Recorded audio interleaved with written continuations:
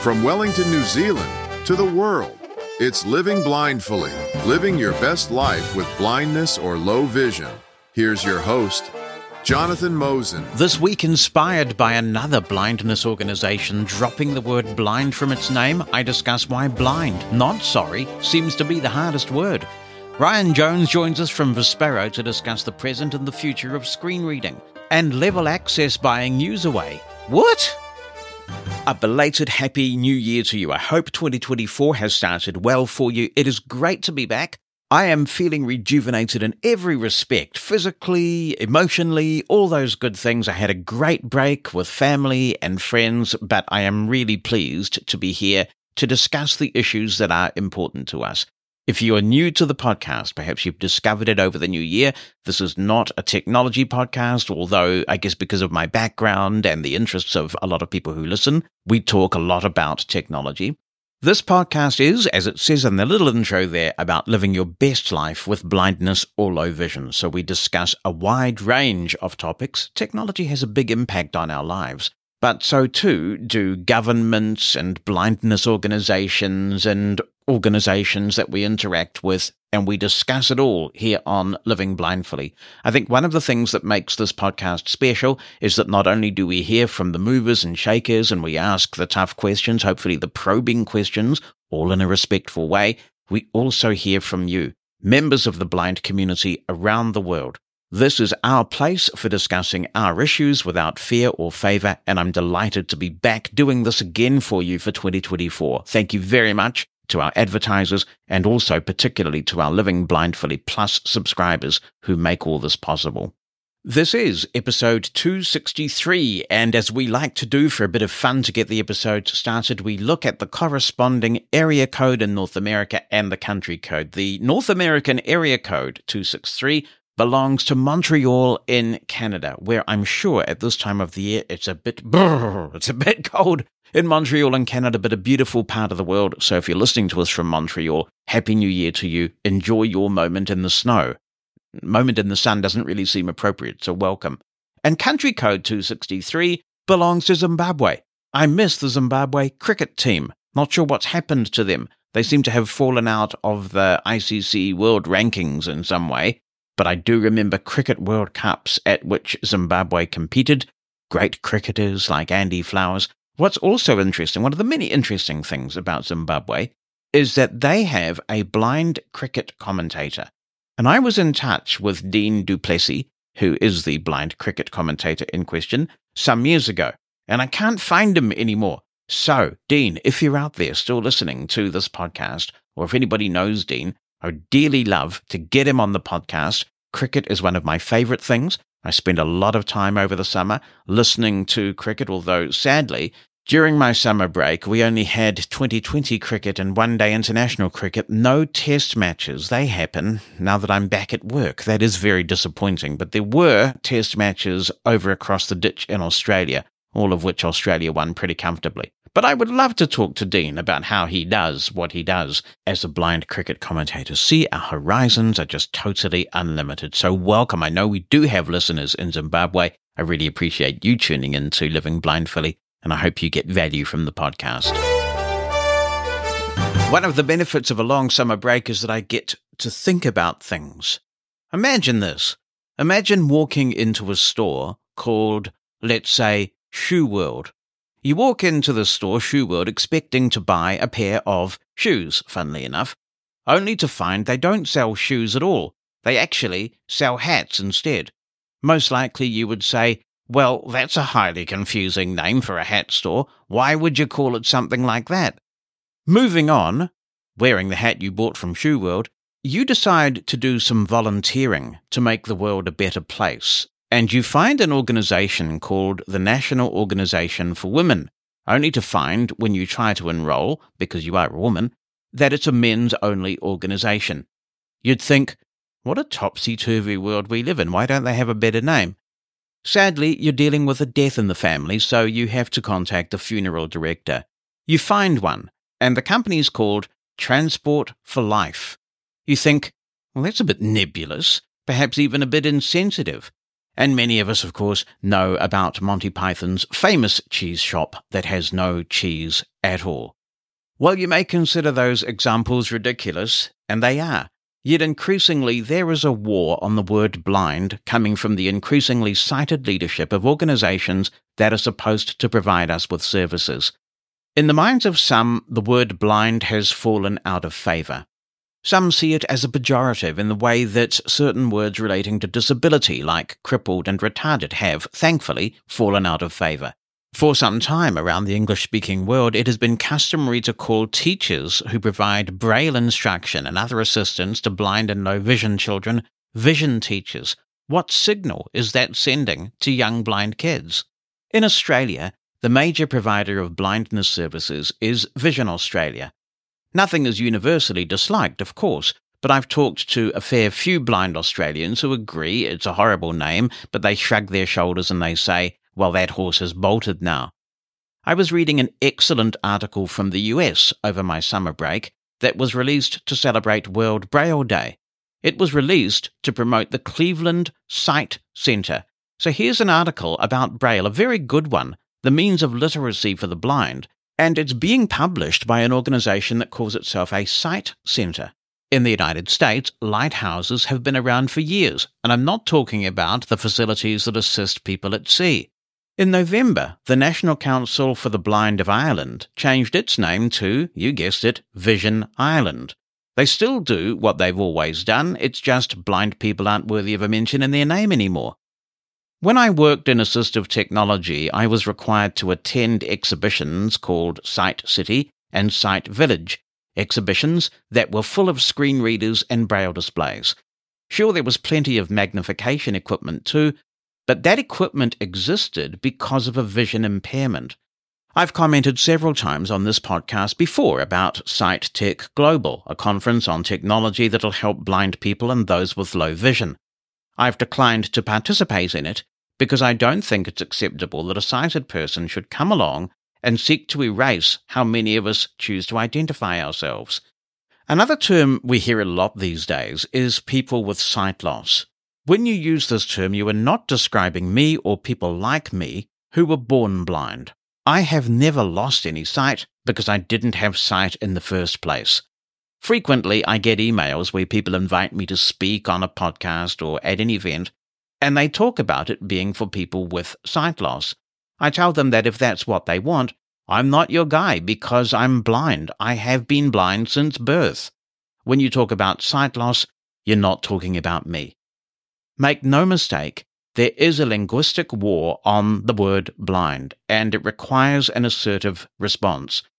Even if you're not proud to be blind, as I am, even if you don't feel a sense of the common history, a sense of the culture and the community as I do, I hope we might at least find common ground on the fact that blindness is nothing to be ashamed of.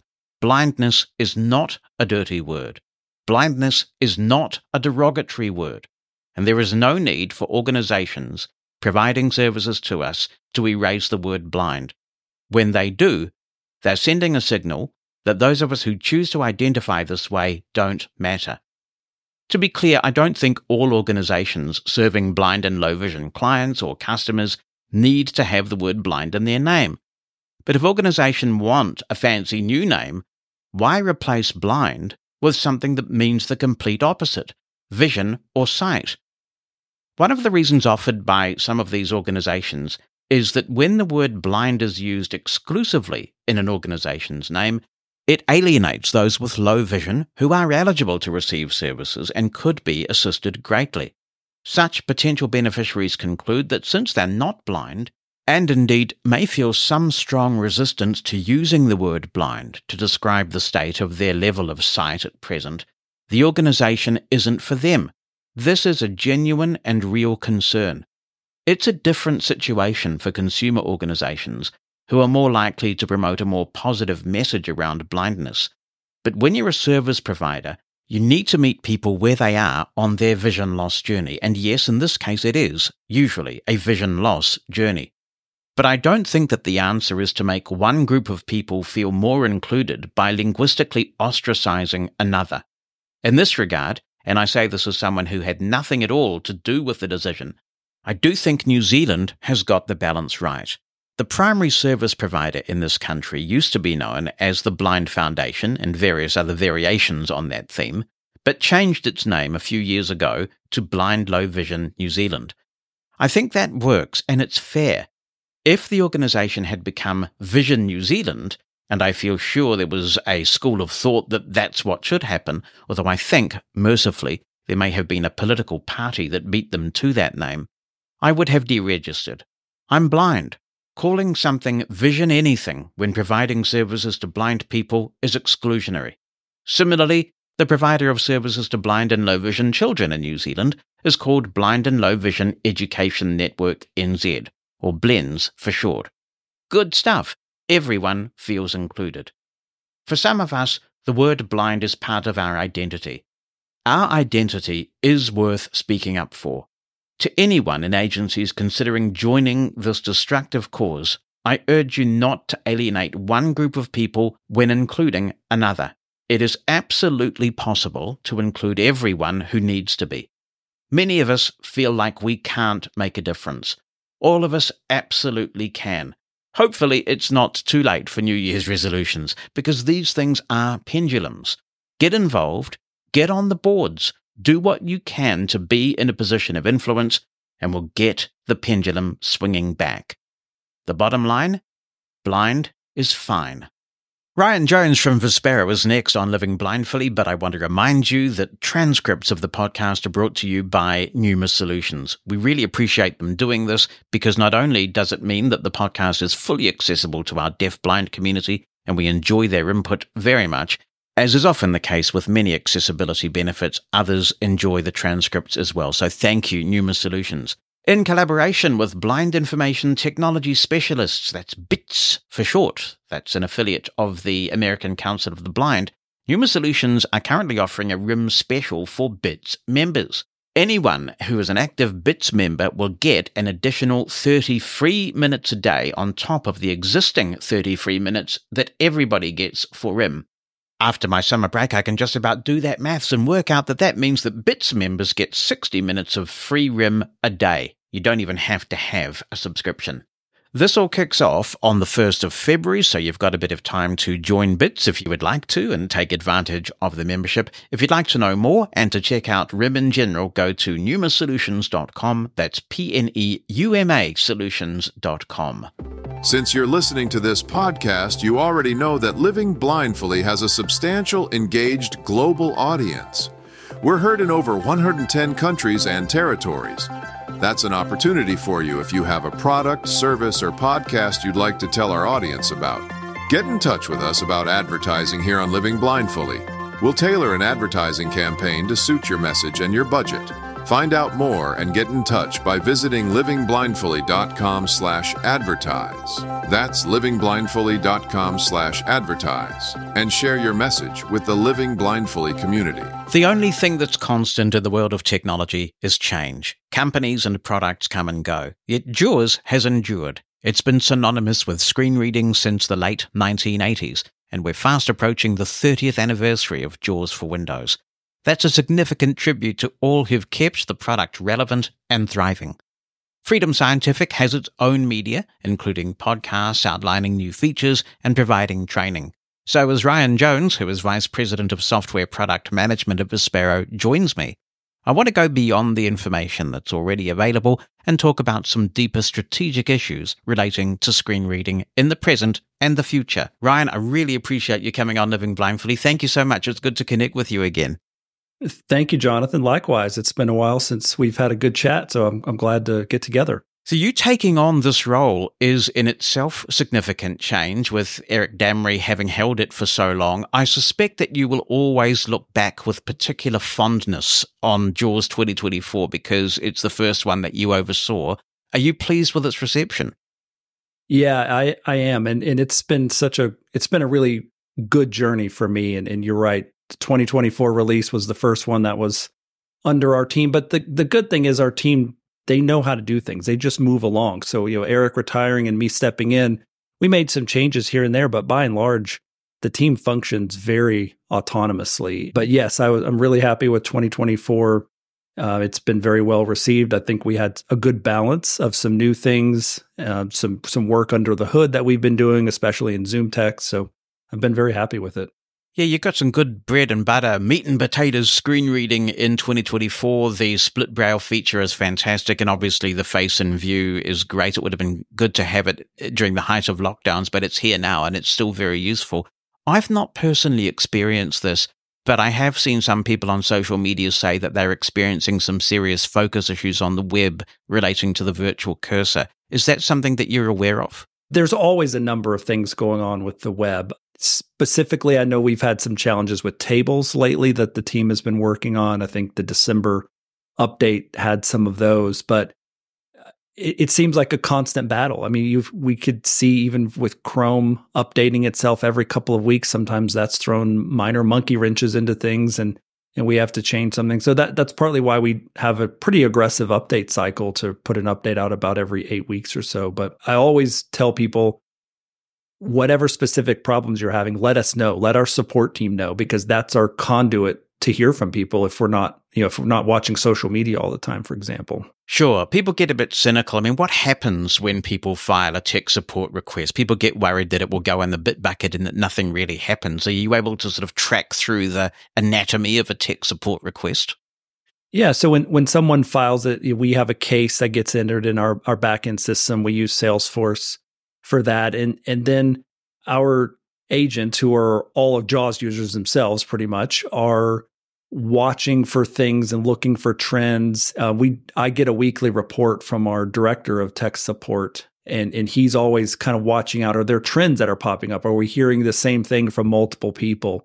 And so that's my key question to them. What trends are we hearing? But when things come into us, if it's not something that we can identify an exact reason for happening, or if we think it's a bug and it needs more investigation, then it gets tagged and our engineering team takes a look at it. So our tech support and engineering teams have a good system set up for how they tag and code things so that the engineers know when to go look and explore and then try to reproduce the issue. And our product owners are looking at that and saying, okay, this is something that's been found. We've definitely been able to reproduce it, and now we need to get it on our backlog to get it looked at and fixed.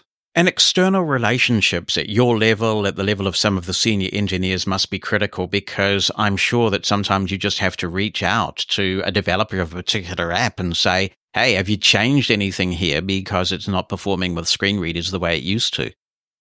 Yeah, and we especially do that with the larger tech companies like Google and Microsoft. And I'm sure a lot of people remember back in June, late May, early June of 2023, when an issue came out through Chrome and Edge that was breaking, especially some older versions of JAWS and the virtual cursor. And that was a great example of we have a really strong relationship with the folks at Microsoft and Google, and literally to the point where we can send them an email or almost call them and they'll respond within a matter of minutes or hours, and we can start a dialogue with them. So that there's a lot of history there. There's a lot of people in this industry that have, many of our team have known from various roles that are now at some of the big tech companies. So there's always this kind of personal history and relationship that we're all in this for the same reason, trying to make life easier for those of us who use screen readers.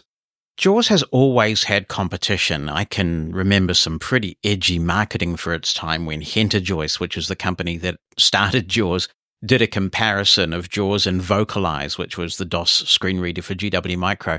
Today, though, you're surrounded by two principal competitors that are free to the user. You've got NVDA, which is open source, and of course Narrator, which is built right into the operating system. With those two free options available, what's the value proposition for JAWS in 2024? Well, there's a couple things. So one, we try to go above and beyond and really focus on productivity. And NVDA does this too. So I'm not taking anything away, but especially if I think of Narrator, Narrator's pretty good at getting the job done, reading things on the screen. But where JAWS really excels, and excels even from an NVDA perspective, is the extra things, the things to try to get valuable information to you when you need it. Things like the notification history and being able to filter out certain things that for those of us who are working or getting information all the time and Windows notifications are coming in and app notifications, to be able to filter those out is a good productivity enhancement. Same thing for the face and view feature. That's taking screen reading to a different level, not just reading the screen, but trying to come up with a tool to help us be better at what we do on the computer. And that's really one of the areas that our team focuses on, as we try to think about things. What are core screen reading things that we have to do the bread and butter piece, but we're always looking at what's going to make things better for us and then for users to access it. So I think that's really the area that's a huge area that differentiates us. And then the other is just the community, the support that we have, the training and outreach that our team does. I mean, they're pushing out podcasts, they're pushing out webinars, they're doing different community events online. Things are going on every week.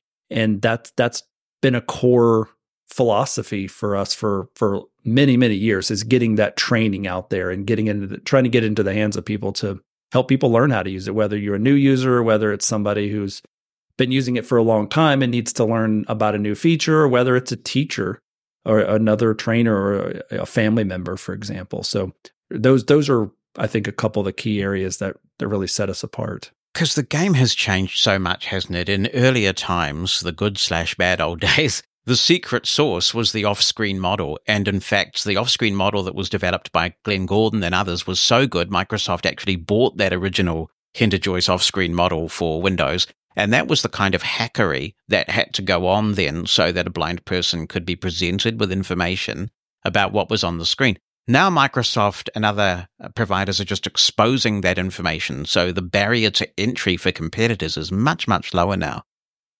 Yeah, I think it is. And it's changed the world of, like I said, the way we think about things. And as you mentioned, the focus back then was just, how do we even know where we are on the screen? There was all the nomenclature was being developed. What do we call this thing or that thing, and coming up with those standards. And so now, in my opinion, we get to focus on things that are a lot more fun. I mean, things that are just helping take us all to the next level of being productive and using the computer. I'm glad to be a part of it in this space, I think, personally, than if it had been many years ago for that reason. I've got some questions about each of those competitors, and I'll start with NVDA. NVDA has acquired quite a loyal and enthusiastic user base, and I've noticed a pattern where new features, which I'm sure that your engineers and the product management team would have spent many hours defining, refining, and testing, are largely duplicated in short order by a free NVDA add-in. And of course, unless Vispero has patented something, there's nothing legally wrong with that at all. I know some years ago, Freedom Scientific did file some software patents. Does it frustrate you to see this pattern in the sense that you are essentially donating intellectual property to the wider industry? Yeah, I think as we continue to move forward in screen reading, as we continue to look for what's going to be new, yes, there are things that NVDA does that JAWS has done. And I think that will always continue to be the case. And I think it's actually a positive sign, because it also tells us that we're on the right track and that we're meeting the needs of people. So I kind of look at it as a positive for that.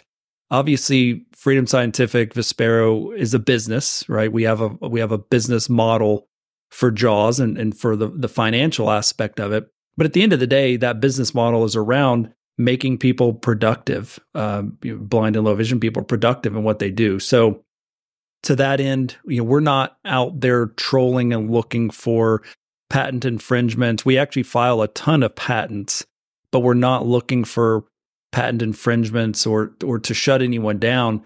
But as I said, we're looking at it from the perspective of we're doing something right if other people are also duplicating it. And really, at the end of the day, our goal is to make people more empowered to use the computer. And NVDA plays a part of that. Narrator plays a part of that. Other screen readers play a part of that. So yes, we have to make money, but there's a reason that we're all doing this. When I got my first iPhone, one of the things that wowed me was that there was one easy-to-use repository for third-party apps. If I needed an app for my phone, I knew exactly where to get it. And that was in stark contrast with the Nokia smartphone that my iPhone replaced. where I'd had to go and search online for the website of a product that I was looking for and then manually download the app. I looked at the NVDA add-in store the other day, and I had this epiphany. In terms of seamless third-party support, NVDA is Apple, JAWS is Nokia. I've been using JAWS since the DOS days, and there's always been a thriving community of script developers adding real value to JAWS and therefore to my productivity. Now I think I have enough fingers to count those who are truly active in the same way. Why is it so easy for me to browse and add enhancements to NVDA, while JAWS doesn't seem to want to promote one of the features that was once its biggest competitive advantage? Yeah, it's actually a really good question, and one that I've asked myself when I took this role over. And the answer that I came to is, why didn't we do this earlier? I really can't answer that piece, but do we want to open this up for more collaboration and more to use content contributors? It's not that exactly, but to add more community, making enhancements and doing things. And the answer is yes. And myself and our product leadership team are all in agreement that is the direction that we need to go.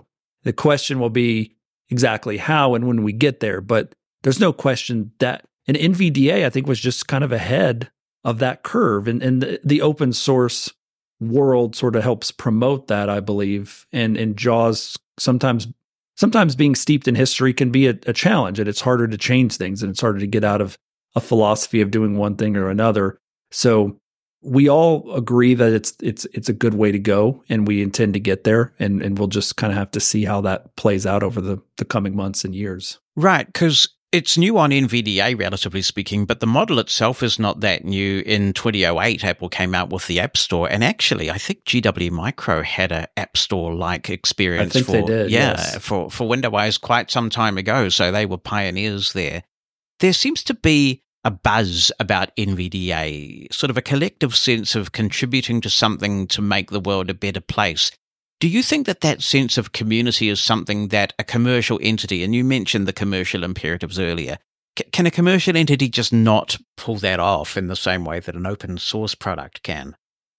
I think we should be able to, whether we're going to create it exactly as NVDA or any other, I don't know, because we all have our different cultures, and a company and open source are going to have a little different culture. But the whole idea of community and people contributing to something, that should not be exclusive to something that's open source. I mean, I've thought of a number of ways that we want to get our community more involved. And we did the event back in the fall here in the Northern Hemisphere. You covered it, the Next Big Thing event. And that was an event that was not a culture shift, that wasn't adding some new capabilities into the software per se, but the goal is trying to work in the direction of bringing in the community and building some engagement. And that has been one of my objectives since I started. And there's a long way to go. We're nowhere near there, but it's a culture change for us as a company to move in that direction. But I absolutely think it's the right way to go. And being someone who's used screen readers my entire life, pretty much, I see the value in it from the personal connection as well. What was the big thing that was ultimately chosen? So we had 3 finalists, and the one that won was a young lady here in the U.S. who wanted to see us use AI technology for our image descriptions. It was actually really close. So we had several judges that participated with us. We had the audience voting, and it was mathematically, it was the closest score that it could have been between the first place, second place, and third place winners. So it was a really fun event. I think that there was a clear theme in the submissions that we saw, which was certainly around leveraging AI and large language model technology. And those are things that we're absolutely looking at and working on right now. And you'll be hearing about some of that stuff literally within weeks, not months or years, of some things that we're doing in that space. So there's going to be a challenge in some respects, I imagine, because I'm sure that there would be an easy way to put a series of JAWS scripts together where somebody could potentially add their own ChatGPT API key, and then they would be paying for that essentially. They just top up the number of calls. and they're good to go. But if you were to build it in the same way that PictureSmart is built in, that could actually be quite costly for the company. Yeah, the theme for me, because I saw some of the stuff that was done in NVDA, which was really clever, but it does require you've got to do some manual steps. You've got to have an OpenAI account. You've got to be able to go on there, top up your account. You're now drawing down from it every time you use it. So you might have this kind of fear of, I don't want to use it because I don't want to spend my money. In JAWS, we've not tended to have any user features like that be pay to play, so to speak, where you have to add on your own account like that and pay for it. So my goal with how we're going to work with large language models right now and other AI technology is it's just going to be part of the product. And that is one reason I think that there's kind of the philosophy of an app store with NVDA. One of the things that we have tried to do is build as much into JAWS, right or wrong, right? You could argue the other way, but we try to build as much into it so that people can access it easily, to try to break down the barrier of entry for people. For AI, I don't want this to be something that people have to go out and figure out how to fund it themselves. So that's the bridge that we're trying to cross. The technology piece is fairly straightforward, but it's kind of getting this model set up where we can afford to do it, but our users can also afford it as well. And we don't want to nickel and dime people with it. I don't know whether you've conceptualized a JAWS app store enough to answer this question or not, but obviously there are some commercial script developers out there. Would you envisage some sort of revenue sharing model like Apple where somebody could seamlessly, very easily purchase a third-party script package and Vispero would take a cut of that revenue? That's one of the reasons we really haven't done it, to be honest, because it'd be a lot easier if it was all free. But we certainly never want to undermine what other people are doing and the revenue that they're generating with writing scripts and enhancements to JAWS. So that has to be a part of it, no question. I use a collection of third-party scripts, and it seems that there has been an increase in compatibility issues with them since JAWS 2024 came along. Does that further illustrate the point that more might be done to build a thriving ecosystem of third-party developers around JAWS where there may be mutual benefit and closer cooperation between Vispero and those developers? Yeah, I think so. We have a good relationship with a number of third-party developers. Now, they don't work for us, obviously, and we can't necessarily test everything that they're working on. A lot of them are a part of our private beta team, so they're able to test early on when we're making updates to JAWS, for example, and they give us feedback about issues that they're finding, and we try to prioritize those as best we can. But yeah, certainly more of a community approach would probably smooth out some of those bumpy edges. Looking at Narrator, obviously there's the convenience factor there of just having it right there in Windows with nothing to install. And some time back, they actually changed their command set to be quite JAWS-like in many respects. There've been rumors that Microsoft has been working on a scripting language for Narrator. If that happened, would that pose an existential threat to JAWS? I don't know that it would pose an existential threat. I mean, it would be certainly something. Anything that another product does forces us to take a look at it, to step up our game and make sure that we're providing extra value to people. So, a scripting language in itself, I don't know if that's going to change the whole, pardon the pun, but the whole narrative for Narrator. But it certainly would be something we would pay attention to. And even without it, like I said, we're always looking to make sure that we're providing above and beyond what the other options are, because we have to provide something of value for people where money's changing hands for our screen reader. What is your sense of Microsoft's attitude towards third-party screen readers? Do you think they want them to thrive, or long-term, would they rather that Narrator be the only game in town? I can't speak for Microsoft, but I can say that we have a really good relationship with Microsoft. We get a lot of support from them. They ask us a lot of questions. We have philosophical discussions around screen reading that are mutually beneficial for all of us, whether it's Narrator, whether it's JAWS, whether it's NVDA. They have a very active partnership program that we're a member of. Other assistive technology software manufacturers are a member of. And so there's a very good open community and dialogue around third-party screen readers and other AT software that Microsoft cultivates. And so, I can't speak for them, but I would say that they definitely like to have that open environment to have discussions in. I want to come back to something you mentioned when we were talking about the value prop for JAWS in 2024, because it's a kind of a pet thing of mine. One of the things that I've always appreciated about JAWS is its respect for productivity. Literally every syllable of superfluous speech slows us down, and that unnecessary verbiage, it all adds up. Microsoft's now much more aware of accessibility than it's ever been, but my sense is that there's no corporate understanding of the productivity drain that excess verbosity can create.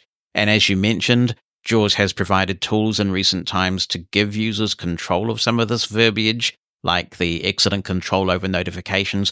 Does Vispero ever have any ability to influence the text that Microsoft is sending to screen readers? Do you get consulted about what blind people might want?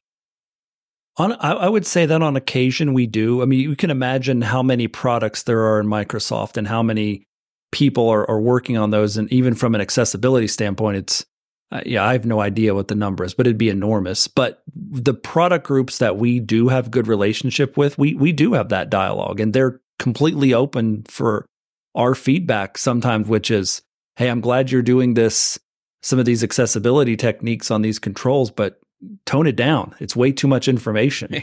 And so we've had really positive dialogues with them. And sometimes they'll say, yeah, we didn't even realize it was doing that. Or, so I would say we have a small amount of influence, but it's almost like raining in the ocean in a way that there's so much out there that Microsoft does and other tech companies as well, that the influence that we have is probably small in the grand scheme of things. So this is the danger that I see, that in the past, a lot of scripting, customization was necessary on JAWS's part, but now Microsoft is handing it to Vispero, and I get concerned that the experience that one has as an end user doesn't vary that much anymore between screen readers, because Microsoft is essentially packaging it up and handing it to you on a silver platter. When do you decide that you're going to invest some important engineering resources in overriding some of this horrible verbiage that we have to endure? We tend to focus on probably the larger Office applications, for example. I mean, there's so many things we have to narrow down where we focus on. So we tend to really focus on the browsers, the primary Office suite, your Word, Excel, Outlook, PowerPoint, Teams, obviously is a big one. So where we do testing in those applications and where we see there's things that are slowing down productivity, usually we try to approach that topic with the manufacturer, whether it's a group at Teams or Microsoft or whomever. But we'll also look at, is there something we can do? And is there any bad ramifications to doing that? Because sometimes we may want to filter out something that the application is saying, but that may undermine something else that we didn't know about. So we have to kind of take it a little bit carefully. And really the philosophy that was set was, rather than try to take all of it out ourselves and decide who gets what, let's provide some tools to let people do that themselves and decide. Yeah, that's the dilemma, isn't it? Because one person's excess verbiage is another's essential information. I guess an example of this is Microsoft Edge. I would not use Microsoft Edge. I simply would not use it if JAWS hadn't given me the ability to get rid of loading page, load complete, and all the other nonsense that JAWS says. Some people like that, so it's difficult to know what to do in that situation, I'm sure.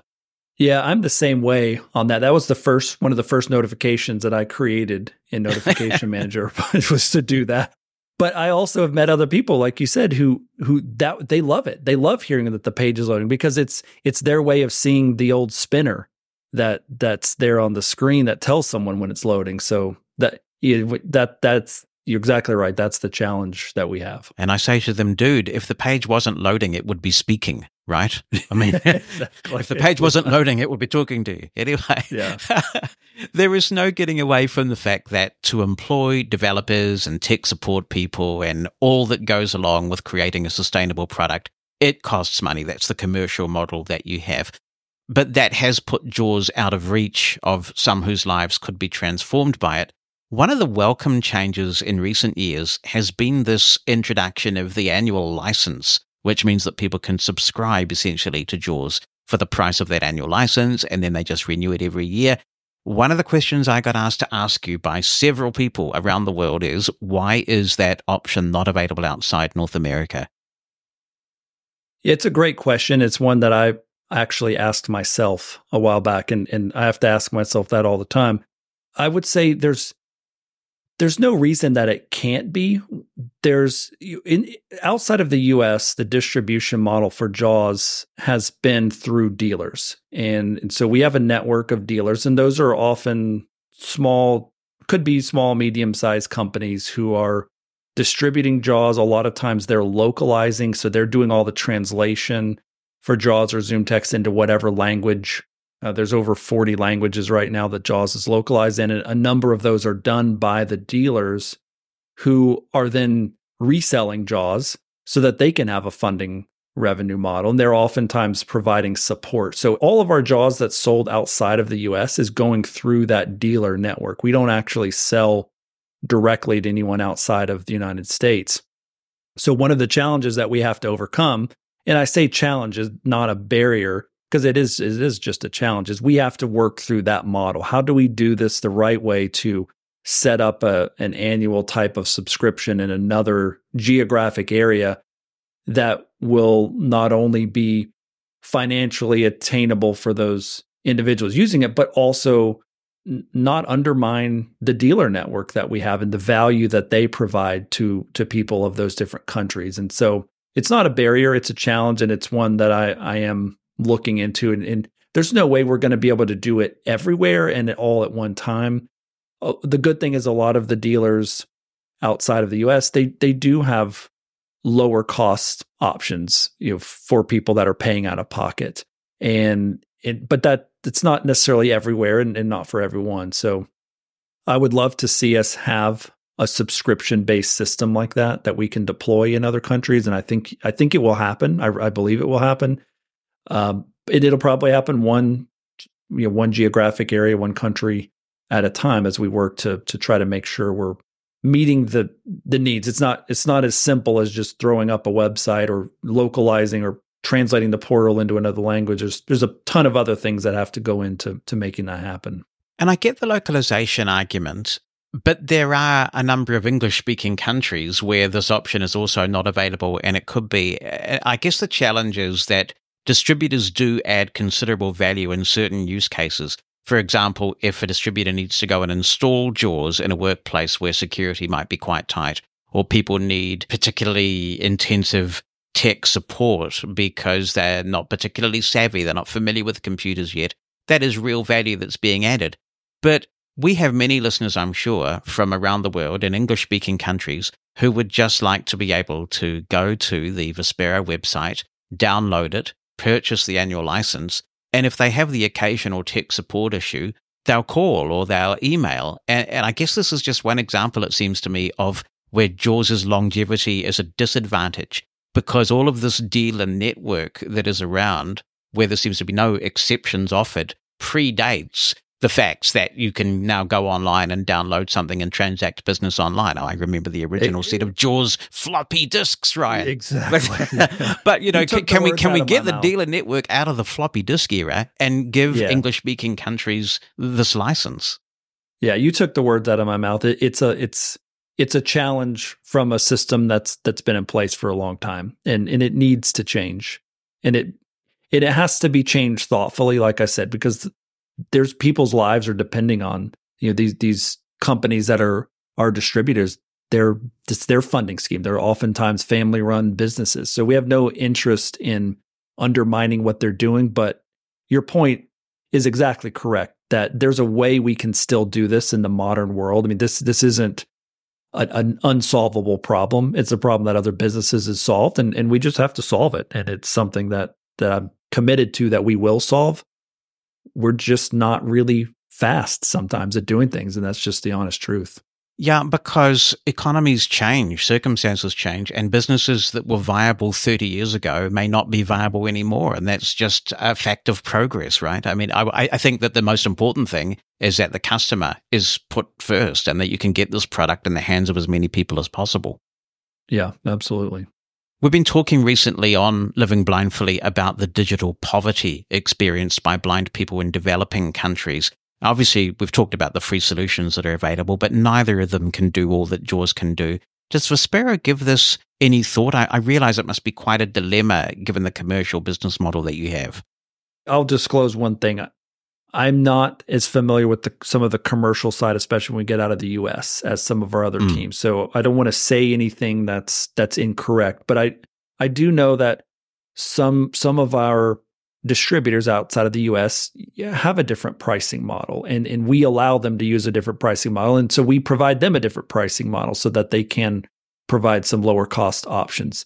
There's plenty more to be done. I think the bottom line is this kind of ties back to what we just talked about with having a low cost subscription type of model for people. I mean, the traditional way of a perpetual license and paying a higher fee up front for that obviously feeds right into a digital poverty divide, whereas a low cost subscription, pay as you go, pay when you need it type of model helps break that barrier down. So I think we can move in that direction by doing what I talked about earlier, is just being able to provide more of a subscription-based model to our customers.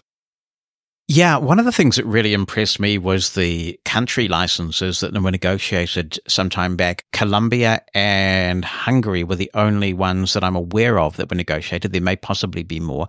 That seems like a really innovative approach where blind people who cannot afford JAWS, even if it was really cheap, can have it as of right because the government has paid for it. Yeah, and we've seen that be successful. I mean, there's obviously cost to the government for that, but they're also seeing more productivity out of people, and so they're seeing the value in that. And we've been in discussions with other countries as well, and I think you'll see more of that. Those are often long projects to come from idea to fruition, as you can imagine, working with a government. But even in the U.S., we have this with certain government agencies, and so we have some other government agencies that we're in discussion with right now on distribution and providing JAWS, whether it be to employees or constituents. And so there's certainly really good value in that, and people are recognizing that that investment will pay off for them later on. Yeah, you're right. It's a strong economic argument, because if people invest in the capacity of blind people, then they'll go out to work and they'll pay taxes, and that country license will have paid itself back in no time.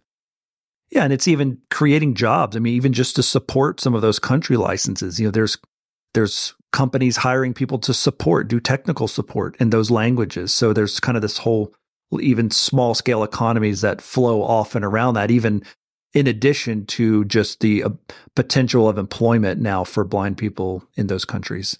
Having done jobs similar to the one that you have now, I know you'll have many people bending your ear about what should be in the product. And I'm sure that new shiny things are music to the ears of the marketing team. But that does seem to mean that features that were great as a first cut don't get any more love. ResearchIt, for example, had a following and APIs for a raft of services that might be used in a beefed-up ResearchIt package still exist, and we know that because Lisi from Harchin Consultancy seems to be filling the void and doing quite well. In the case of ResearchIt, it's been abandoned altogether rather than updated. Flexible Web is an incredibly powerful feature, but it hasn't been given anything new since its initial release. I'm sure other people have their favorite features where they'd like to see refinements. And I think refinements are a different category from bug fixes, which do come along very regularly now, and they're welcome. So how do you, this is, I guess, the perennial question for any product manager, how do you strike that balance between new features and improving existing ones? Yeah, if anybody figures the exact right answer, let me know, because I'll be happy to hear it. Because that's the question our team asks every day. And the main driving factors, one thing is we make a lot of use of telemetry. in the software. And some people have heard us talk about this. Some versions ago, we added telemetry, which is basically anonymous usage data. So if you're opted into telemetry, as you're using different features, it's telling us what features people are using. There's nothing unique. We can't tell who someone is or get any personally identifiable information out of it, but we can see this is how many people used skim reading in the last 90 days, or this is how many times flexible web was used. This is how many times JAWS Tandem was used, for example. That data is really valuable for us because then that's one way we can help prioritize things by seeing what people are using. Whereas in the past, you would have to just kind of intuitively know or ask a bunch of people, hey, do you use flexible web still? Or do you use skim reading? So we have some more analytical data that we use that to help prioritize. And then also, there's still kind of this art to it, I think, that we all have to do. It is just kind of that art of the feel of what's the right balance. We've got a list of shiny features that we think would be really great a mile long right now. It will never get to them. If we had 100 developers, it would take us years to get to them because we have to balance ourselves with the core functionality of JAWS, and then all the fixing. For every new feature, as you alluded to, you got to fix stuff with it. Something's going to break. Something's going to change in a browser or in the application. Something's going to change on the websites, as it was the case with Research It breaking all the time because the underlying websites that Research It was relying on kept changing. So that you keep adding new things and you keep having to maintain them, and then all you're doing is maintaining things. And so that's a huge challenge for us. I think sometimes we get it right and sometimes we don't. And we try to be nimble enough if we don't get it right. And if we're hearing a lot of pushback on neglect that we're doing, then we do try to take that seriously and change our course on that. Yeah, because that telemetry data is subject to interpretation, I would imagine. Are they not using a feature because no one wants the feature, or are they not using the feature because it's inadequate? Exactly. Yeah. That's right. You mentioned in a comment for Living Blindfully recently that remote access is going to be a focus for JAWS in 2024, but you were quite non-committal, I have to say, about RIM specifically, which has become a valued tool for many people. Do you intend to compete with RIM or work with RIM? You could say, does JAWS Tandem compete with RIM? I don't think that I've ever looked at it as competing with RIM. Our remote access feature in JAWS Tandem is a functionality of JAWS that we think is very valuable. We're not in the business itself of remote access capabilities. That's kind of what RIM's bread and butter is. So we're not looking to take that away from RIM. What we're looking to do is make sure that the feature that we have that many people have used is as good as it can get. And then where we need to partner with RIM to make sure that our users are getting a good experience when using RIM, then we need to do that. And I've said that we will be doing that. And that is the case. We will be working with RIM to see what's the right approach. I think we have some thoughts and ideas, but we have to have dialogue with RIM and then see where does this take us? What's the right approach? But there's no animosity there. There's nothing kind of there's no subterfuge. Basically, it's just a matter of getting the work done and us working on the things that are core to JAWS. And we do have intentions of bringing Tandem forward. Tandem is another one of those features that was very novel back in its day, but it's getting older now. It's getting dated, and so it's going to take effort to help bring it forward. But I still think there's clearly a place for what RIM is doing. There's clearly a place for what JAWS is going to do, and I think they'll fit together. One of the things I really do appreciate is that I can log in using RIM to a sighted family member's computer, which doesn't have any screen reader on it at all, and help them. Provide remote assistance in some way, set things up, that kind of thing. And it's great. It actually is quite empowering for me as a blind person to provide that sort of assistance to a sighted family member. But I got to use NVDA for that. Is that one of the features that we might be able to see in future where I can run JAWS and get feedback through RIM on a PC where no screen reader is running? Yeah, I would certainly love it to be. I hate for anybody if you want to use NVDA, fine. But I always don't want to ever force people to use NVDA. Right. You mentioned developing JAWS Tandem some more. Do you think we might be looking at unattended access for Tandem, which is a feature that's been asked for since Tandem began, but there has been some resistance at the Vispero end to give us that? Yeah, I think the resistance was probably around a fear of security. And back when Tandem was coming out and kind of in its early days, that may have been legitimate. The modern landscape now is there's so many products that can do this, and unattended access it's much more normalized, I think. So I would say it's unequivocally on our list of primary things that we want to do with Tandem, because it just provides a lot of ability to people like yourself and others who are doing training, who are providing support. I use JAWS Tandem myself to help others sometimes, and I've even been sitting there saying, man, I wish I could just reboot this machine right now. Yeah. Have it just reconnect. So it's definitely got to be a part of what we do when we update Tandem. So do you think that this is all potentially in JAWS 2025? Would we have to wait for that?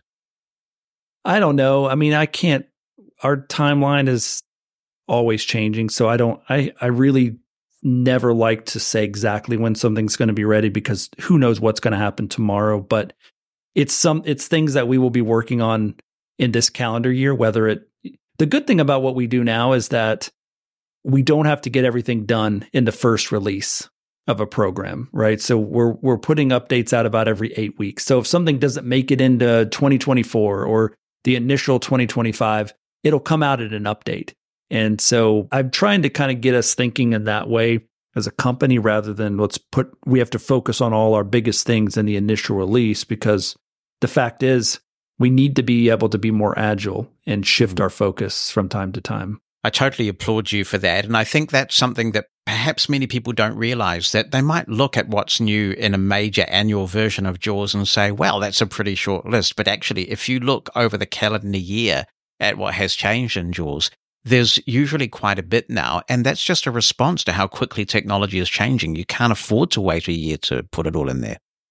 Yeah, and what would happen, I mean, this is philosophically the reason why so many companies move to agile style development, where they're working in 2-week sprints and releasing updates quick, because you can be working on a feature for 6, 8, 9 months, and then the world around you shifts, and that whole thing is no longer relevant. I mean, think about when AI and ChatGPT and other large language models hit the scene, a year, 15 months ago, there was things people were working on for a year or two probably, of knowledge aggregation and things like that just poof, kind of went away. And all that work was probably put to waste. And so being agile kind of helps you move in smaller chunks, and it takes some of that risk of working on something to only have it thrown away because the world shifted around you. One of my most viral, I think it was still tweets back then, in recent years, was when you announced the JAWS for Kiosks program and that you had a partnership with McDonald's. And I put a tweet up there and I said, big news, JAWS now works with Macs. Big Macs, that is. Yeah. So, nice. JAWS for Kiosks. This has provoked a bit of discussion on Living Blindfully, because these are Android-based kiosks, and we'd like to know, might we see a JAWS for Android at some point competing with TalkBack? It's a good question. So the original JAWS for Kiosk was only Windows-based, because that was the whole place where we lived in. But about a year and a half ago, almost 2 years ago, we saw that so many kiosks are living in the Android space. And so then we developed the Android version of JAWS that's now powering our kiosks. Now, McDonald's is actually still running on Windows, but there's a lot of other ones that are now running on Android. So that's kind of the genesis of where it came from. Whether you'll see us release this as a regular product for Android, I'm not sure. I mean, I think we don't really see the business model is there right now. I mean, if we think of the economy of scale with, the real question is, what would people be willing to pay, I think, is the bottom line. And in most cases, we're so used to 99 cents, $1.99. I mean, if I download an app from the App Store on my iPhone and it's like $4, I'm thinking that's steep. That's a lot to fork over for the app. So you can imagine if a small number of Android users at a small price is hard for us to support all that has to be done with that. So I'm not saying that it won't happen. I'm saying we will have to really be able to see a clear business path to make it financially viable for us to put all the development in, because right now where we're focusing on kiosk, we have a pretty narrow path that we can work in JAWS. And if we want to expand that, now we're talking about accessibility of all kinds of other apps and making sure we're working in those apps environments, and then we're providing support for it and updates. And so it becomes a much larger project for us to deal with. So that's really been the holdup for us. Yeah, and I suppose the other question is there enough available in Android for you to truly differentiate what a JAWS for Android might do from TalkBack? Is there enough autonomy there for you? Yeah, there's a technical piece to that, and it's the same question we always ask with things like Mac and Chrome OS and other operating systems of, sure, maybe we could get at the basic level of text, but can we really do something different enough to be worth money for people to pay for it? So you do look at Mac from time to time, is that right? Yeah, I mean, we look at anything, right? We're a screen reading company, so if we're not looking at other things out there, then we're stupid. And so we're doing that. I went to CES in Las Vegas last week because I wanted to see what's happening in mainstream technology around us, things that will all be coming to our desks and shelves and refrigerators and garages over the next years, to see what is our place in that and how can we work with some of these companies potentially to make screen reading available on them and make sure that all of us who are blind or low vision can use this technology. So we have to have some innovation else. Like we have to keep our eyes focused on what we do as a core business with JAWS, but we also have to be looking at what else is out there. What are the other ancillary things that we should be involved in? I'll just make one final comment about a JAWS for Android, and then we'll talk about CES, because I think that's very interesting. I, on my iPhone, have various apps. Let me think. I've got Fantastical. I've got Drafts, which is a great composition app for text. I've got Ulysses, which is another word processor. Todoist, a task manager. And I mention those because all of those are subscription-based apps, and I pay anything from, I don't know, $19 or $20 US a year upwards to subscribe to those. So given the number of blind people using Android, there may well be something sustainable there if you were to go to a subscription type model. Yeah, I think there possibly could be. It's certainly the model that people are used to now, and so it's really a math problem, I guess, at the end of the day. And I don't know that we've solved the math problem yet. Right. So CES is really interesting because in the past, there was just no real significant mention of disability at all at CES. And it's this wonderful geeky paradise, and a number of blind people would go there to get their geek on. But I was quite interested to see some disability-specific announcements in large number happening at CES this year. So the mood is changing a bit. And I guess that just represents an awakening of the industry about disability in general. Yeah, and CES and the Consumer Technology Association really put an emphasis on disability this year. I mean, they were very openly publicizing that disability inclusion is important, has an important place in all this. So I was glad to see that. And what I experienced, and I saw a number of disability-related technologies, but also obviously way more just kind of mainstream technology. And in conversations I had with people, I would always ask, obviously, about, have you considered accessibility in this product, and how have you considered it, and so on and so forth. And often the answer I got was, yeah, we know accessibility. We know what it means. We know we should be doing it. We just haven't gotten there yet. And that could certainly lead us to discussions about how to get there. But the theme that I saw that I think is different from years, maybe in the past 5, 10, 15 plus years, people didn't even know the word accessibility in the past. They didn't know what it even meant. Now people know what it means. They know that they need to do it. They may not be doing it. So we haven't gotten there yet, but we've at least gotten the education piece a little bit better. And that was a clear theme that I saw.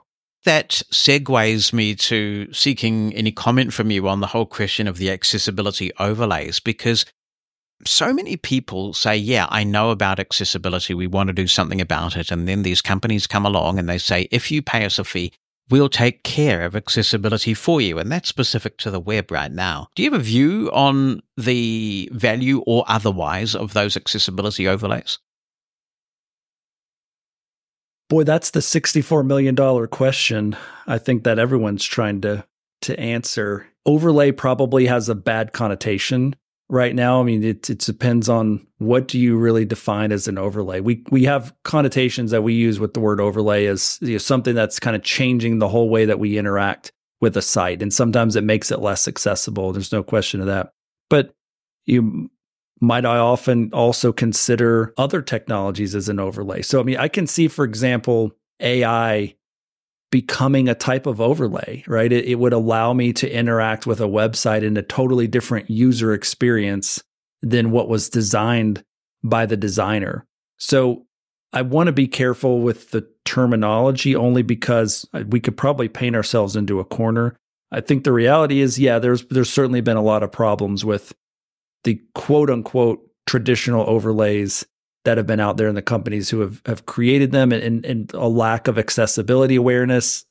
My belief is that that's probably changing, that those companies are becoming more aware of the community of people that this impacts. I can't speak for them, obviously, but I see some indicators of that. So I think the space is probably going to change over the next few years. And whether it'll be good change or bad change, I really don't know. I don't think that I'm in it deep enough to really see what's going to happen. But I think the overarching idea of having personalized interfaces with information, there's a lot of merit to that. And I think that's actually where AI is going to take us to. I just don't know how that'll play out. But so that's kind of my long-winded answer to say, I think there's positive direction, more so than a few years ago, but still clearly a long way to go. It was a very interesting and thoughtful answer, actually. And when I think about this from that lens in which you frame it, JAWS, in a way, has led the way here because the virtual ribbons product was introduced to JAWS in response to the fact that a lot of people, at least initially, struggled with the ribbon model and they hated it and they wanted something done about it. So JAWS essentially re-engineered that user interface in certain Microsoft products, and some people really liked that. Yeah, I mean, you could certainly make a kind of an argument that JAWS could be an overlay. Can function as an overlay. It provides an alternative interface. I mean, you could almost, I'm probably stretching it, but research it was kind of like that. It's a way to get some information in a totally different way. There's heuristics or things that JAWS does on websites and has for years. When it comes across a form field or something and there's not a clear label, it tries to do some guesswork based on the text around that label to try to identify what the label is. That's kind of along the lines of an overlay, but it's done in a way to help people get their work done, right? I mean, we don't do it because we want to go against what the standard of the website is. We do it because we would rather guess and be wrong at what a label of something is than not expose a label at all when we know there's not a label there. So those are just some small examples of where we're kind of doing that ourselves, but in a very controlled way and obviously a highly tested way and not near to the same response as the traditional overlay companies have been getting. As we look to wrap up, the future of technology is so hard to predict. And again, another insightful thing that you've said is, we only need to look back, what, about 14, 15 months maybe, and there was no Chat GPT. I mean, it's extraordinary, isn't it? It's hard to believe. Yeah, how quickly this can move. But I wonder whether you have any thoughts on how AI might impact screen reading. For example, we talked earlier about the fact that one person's excess verbiage is another person's essential information. Might there be a way in time for screen readers like JAWS to learn what it is that an individual specifically wants to know about a page?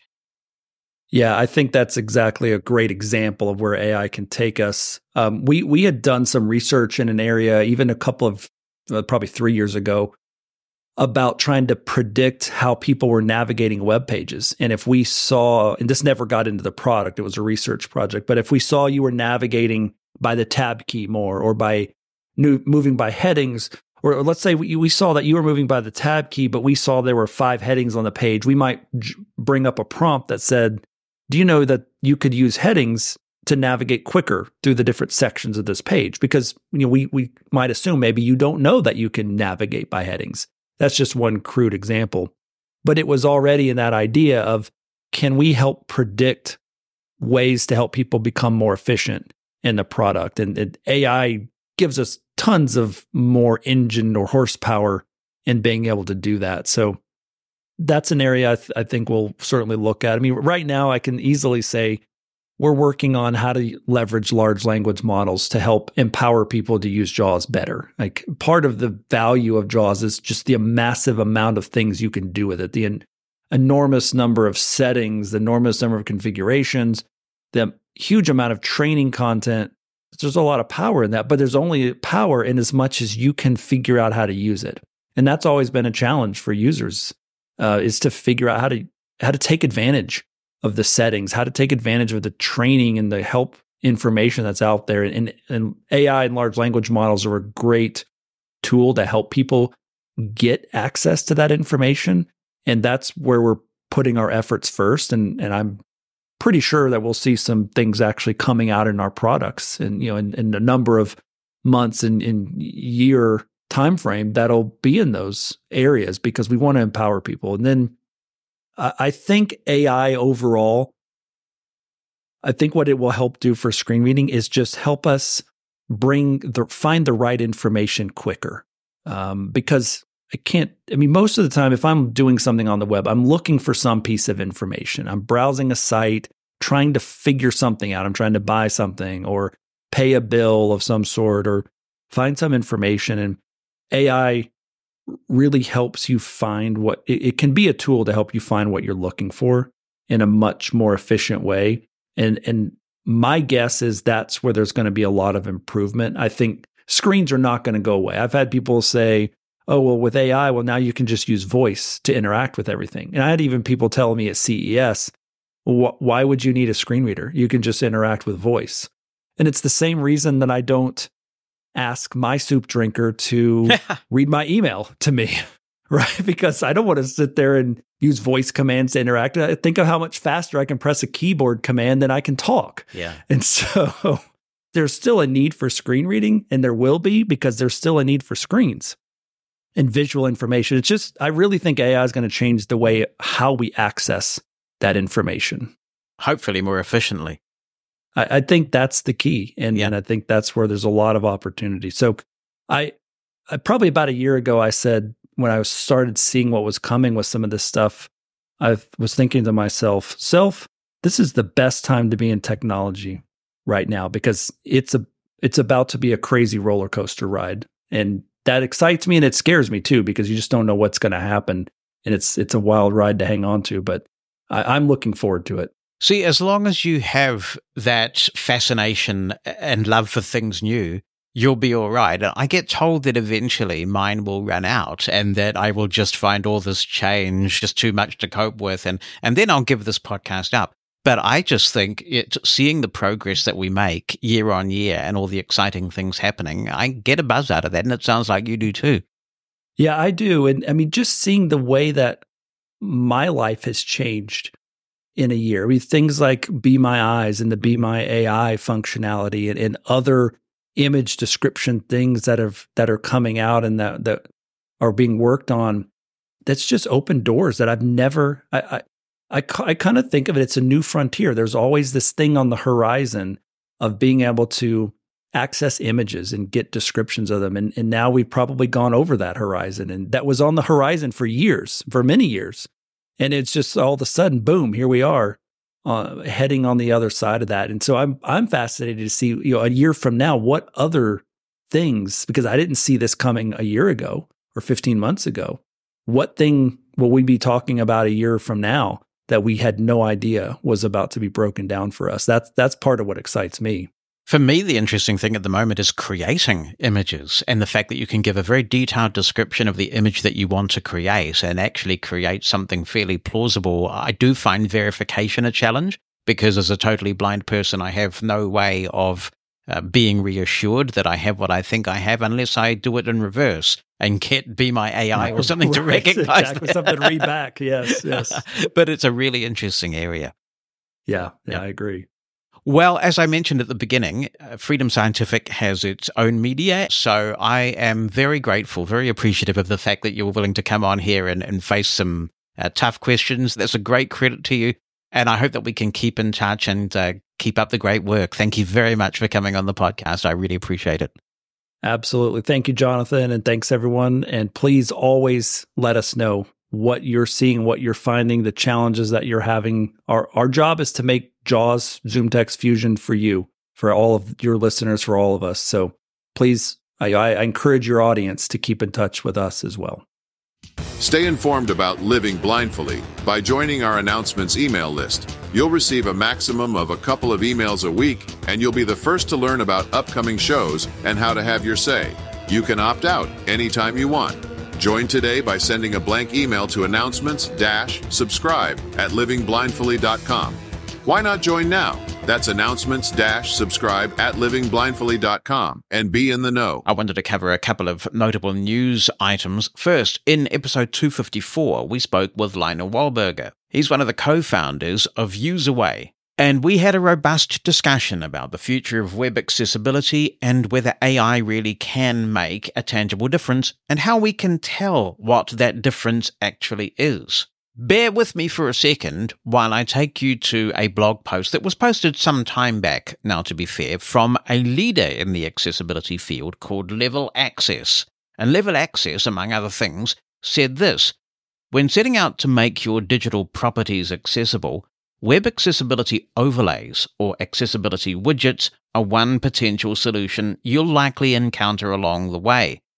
Marketed as a quick fix, vendors promise accessibility overlays will instantly make all necessary repairs on your website and help your WCAG, that's the Web Content Accessibility Guidelines, conformance problem disappear in seconds, all at a fraction of the cost of other accessibility solutions. It almost sounds too good to be true, says this blog post, and that's because it is. If you're considering using an accessibility overlay to make your website ADA compliant, that's the Americans with Disabilities Act, don't. It continues, these band-aid solutions do not properly solve for web accessibility. They often worsen the CX/UX, that's customer experience and user experience, and they will increase the likelihood of your getting sued. The only way to improve digital accessibility is to actually do the work required to become accessible, and that will not happen overnight.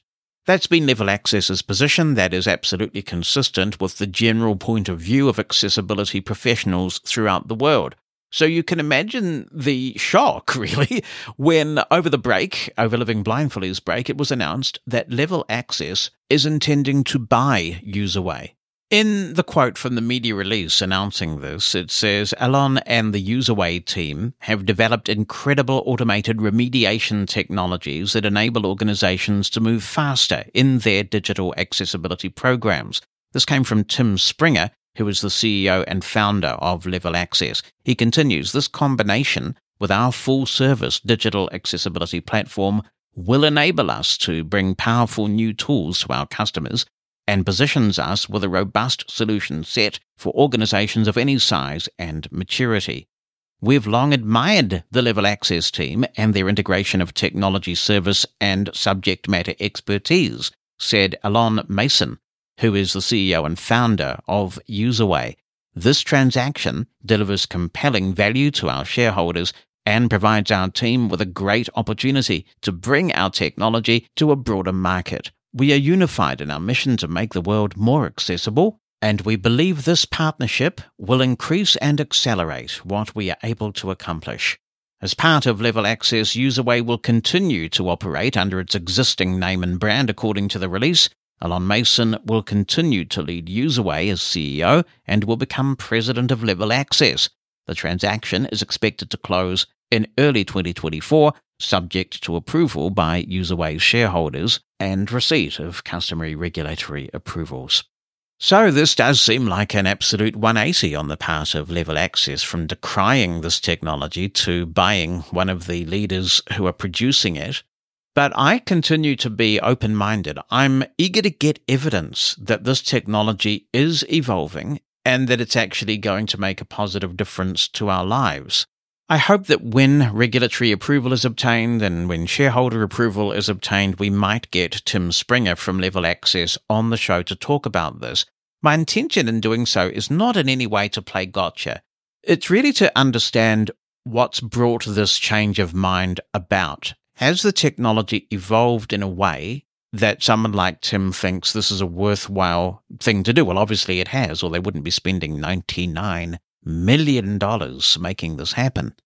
As I said when we introduced Ryan on this episode, change is the only constant in technology. And if we conclude that this technology is garbage and that it's harmful because of things that happened 3 or 4 years ago, and the technology has in fact evolved and changed, and equally importantly, some of the business and marketing practices around this technology have changed so that they no longer portray blind people as hungry litigants who just want to entrap businesses, then we owe it to ourselves, I think, to take another look and to make an assessment of this technology based on where it sits today.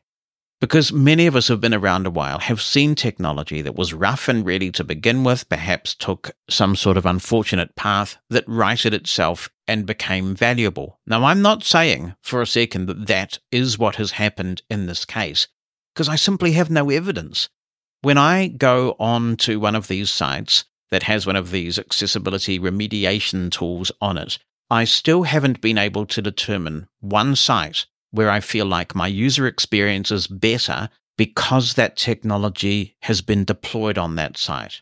I'm open-minded, and I'm eager to see one, and if anybody has found such a site where maybe they're using a tool like Accessi Bye to turn the remediation off, and they think, wow, this is so much worse now that the remediation has been turned off, please let us know about this. I want to play with that site. opinion@livingblindfully.com. 86460-MOSEN. But certainly this is an extraordinary turn of events, and I do hope that we might be able to talk with somebody concerned about the rationale for the acquisition in due course. It's a really interesting one. Another thing that happened over the break that's worthy of mention is the fact that Microsoft has announced the first change to the Windows keyboard since the Windows key was introduced. Yes, some of us go back far enough that we remember when there wasn't a Windows key on the Windows keyboard. Now they have decided to introduce a Copilot key. Microsoft is really going all in on Copilot. Copilot is everywhere in all sorts of forms. You may find that on your Windows 11 PC, you can now press Windows with C to bring up Copilot. You'll certainly be able to go to copilot.com. There are Copilot apps for iOS and Android. You will find Copilot in some situations in GitHub and I believe Visual Studio. And you'll also, if you want to, be able to subscribe to get some Copilot features in Microsoft Office. If you have a Microsoft Office 365 subscription, then you'll be able to pay an extra $20 a month and get some additional Copilot features if you want to. So Copilot, the whole AI thing, is really big for Microsoft. And they want to introduce a key, even though you can press Windows C right now to get into Copilot. Those of us who are blind, who remember all these shortcut keys, we are not the norm. Many sighted people don't know about all these shortcut keys. And Microsoft wants a key on the keyboard that says Copilot, hopefully so that people press that key and try it. There's no doubt that it's a marketing decision. In some implementations of this Copilot key that have been shown on the web, and a number of tech publications have commented on this, the application key is replacing the Copilot key. What I found a bit concerning, to be honest, about some of the discussion I got involved in on social media once Microsoft made this announcement, is it seems that not everybody understands that Shift F10 is not a direct replacement for the application key. It does a lot of the same things that the application key does, but there are some instances where Shift F10 does nothing, but the application key will invoke a context menu. There are other situations where the application key can be used in conjunction with a modifier, like Control and Shift and Alt, to bring up alternative context menus. In Windows 11, where they've abbreviated and messed around with the context menu, if you press Shift with the application key, you immediately get the full context menu back. So the application key has many important uses. And it is also true that there are many laptops out there now that don't have an application key. And some of us who understand how important the application key is, remap a key to become the application key. On my ThinkPad, for example, on the right of the spacebar, they have a print screen key. I have no need to use the print screen key, so I always use sharp keys to remap that print screen key as an application key. It's a slightly geeky experience, but it's not too complicated if you get maybe some assistance the first time to do it. You can also use Microsoft Power Toys, I understand, to do the same thing. Some people who don't have an application key on their laptops perhaps don't fully appreciate what it is that they're missing by not having one. So it was a concern to me that the application key could become even more of an endangered species, and others share this concern. Several of us reached out to Microsoft.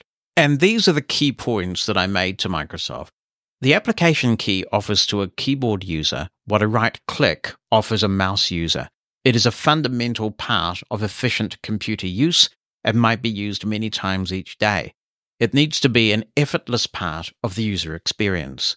Second, Shift plus F10 is far harder to press for everyone and may be impossible for keyboard users who use one hand.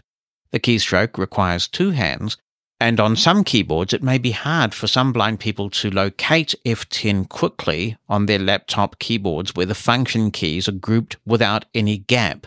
Third, many laptop keyboards now ship out of the box with the function keys performing system functions, not their traditional screen reading functions. In some cases, a quick search with Bing, of course, will reveal an accessible way to toggle the keys back to their function keys state. But I have seen several laptops where the only way to change this is by going into the BIOS, which is not an accessible process for a blind person. Having to press Fn plus Shift plus F10 until they find sighted help is not a good user experience. That is quite a complex keyboard combination for a function similar to the one sighted people can just get by performing a right click.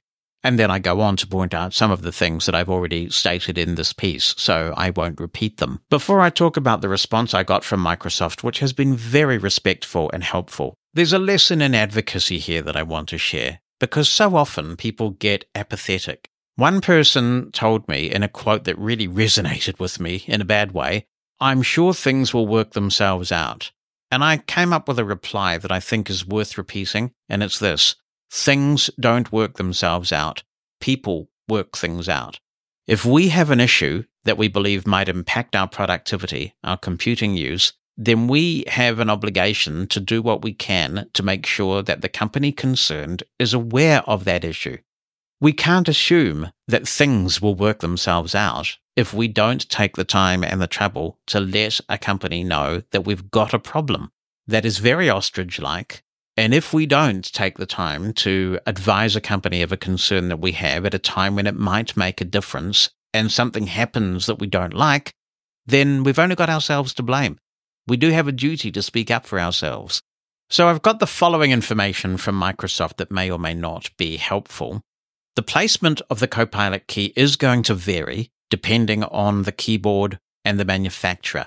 In general, it will be on the right side of the spacebar, opposite the Windows key. In some instances, it will replace the right control key. On some keyboards that are larger, the right control key and the Copilot key can both fit, and in other instances, the Copilot key combines with the menu key. This is what I've always called the application key. In that last instance, the menu key becomes secondary invoked with a press of the Fn key. So if you want the application key, and your application key has gone because of the Copilot key, you can press Fn with Copilot to get the context menu back. What I don't know about, though, is what happens on desktop keyboards where the Fn key isn't customarily available, and I will see if Microsoft might give me further information on that if they have a solution to that at the moment. Finally, I don't yet know whether the Copilot key will have a key code that's remappable. The Fn key, for example, is not, but hopefully the Copilot key will be remappable and we'll be able to use that with sharp keys. So any further information on this, I'll keep you posted. Like the show? Then why not like us on Facebook? Learn about upcoming episodes and see when a new episode is published. Find our Facebook page by searching for Living Blindfully or visit us directly at facebook.com/livingblindfully. Living Blindfully is all one word. The URL again is facebook.com/livingblindfully. Last year on the podcast, we featured Microsoft's DisabilityAnswer Desk AI implementation. You can find that on the Be My Eyes app. Christopher Wright has tried this. He says, I tried the Microsoft version of Be My AI, and it gave me misleading information about sound support in Hyper-V, echoing the experience in your demo. I'm not surprised, and hopefully the accuracy will get better over time, but it was simultaneously amusing and concerning. It told me I had to enable some kind of remote FX video adapter in the virtual machine to enable sound. I corrected it, saying this option wasn't available. It came back with information about enhanced session mode, which is correct, but it doesn't enable sound without additional configuration inside the guest OS, according to my research. It failed to talk about this, or how a totally blind user would configure it without sound support in the first place. I used OCR to get through the Windows 10 setup process, but it was once again wrong when it told me I'd get sound at the Windows out-of-box experience screen. Despite its flaws, the technology is very interesting. It correctly told me how many times to press Shift-Tab in the Windows installer to select options, and I'm pretty sure it could assist you in choosing a boot device if you took a picture of the boot menu screen on a physical computer. I'm not brave enough to have it assist me with changing BIOS or UEFI settings. The bigger problem with AI, and the reason why I won't trust it, is the censorship and general inaccuracy. Rather than being corrected, it is programmed to not discuss opinions or facts on certain topics, such as politics. It has biased viewpoints on said topics, it refuses to recognize faces, etc. This, in my opinion, severely restricts the potential of the technology if we leave it in the hands of big corporations that can dictate how it behaves. Sure, this may not be a problem for something like tech support, but I consider AI to be an interesting toy, not this groundbreaking thing that will change the world in massive ways people would have you believe it to be. I guess time will tell. Thanks for writing in, Christopher. I was having a chat with a journalist over my summer break about this question of facial recognition, and I think there has to be a distinction drawn between describing someone's face, which is information that a sighted person can glean by looking at the picture, versus actually identifying someone. Now, that latter issue has significant privacy ramifications, and we need to work through that very carefully. Obviously, for many of us, if we're walking into a crowded room and we're wearing a pair of glasses, as blind people, it would be super useful to be able to identify who's in the room so that we can go and talk to someone we want to talk to and avoid those we don't want to talk to. That, to me, does require some sort of mutual consent. But it's a very different thing when certain AI technologies are blocking visual descriptions of faces. That information is available to any sighted person who cares to look at the picture, and we shouldn't be deprived of that information. That's discrimination in that case. So I'm pleased that there seems to be some sort of détente that's been arrived at between Be My AI and ChatGPT, because when you try and upload an image to other implementations of ChatGPT, it is obscuring the face. Not with Be My AI, thank goodness, and I'm delighted by that. But I think there is still the wider question. Why do they feel the need to obscure these faces in general implementations of the product? Regarding the voicing of opinions by AI, I don't think that would be a very good thing at all. Does anybody really want this? Because what opinion do you want? Are you going to have AI that basically locks you into your bubble in a post-truth society? There are certain philosophical questions like, what role does the state have in minimizing inequality, for example? And you could have all sorts of theories that are espoused on both sides of that equation.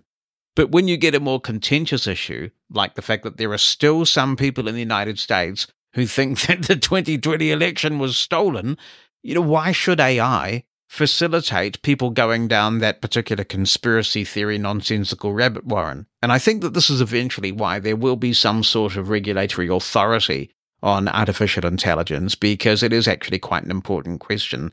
And leading that charge will be the EU, I'm sure. There are some very interesting regulatory developments taking place, which it looks like will result in things like multiple app stores in the Apple ecosystem. It's thanks to the EU that we have USB-C on our iPhones. Thank you, EU. And they are taking an interest in the whole question of artificial intelligence and how it should be regulated. They're not the only ones, but I think a lot of leadership will come from the EU.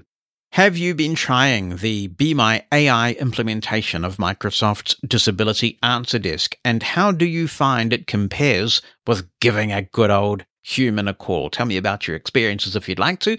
864-60-MOSEN is my number in the US, 864-606-6736. You can email opinion@livingblindfully.com. The Castro app, it comes and goes. Over the time that we weren't publishing, it went again, and the whole domain name disappeared at that point, and everybody thought, okay, this is really it. Castro seriously has ceased to be now, but then it came back again, so it's obviously a very unreliable app to still be using.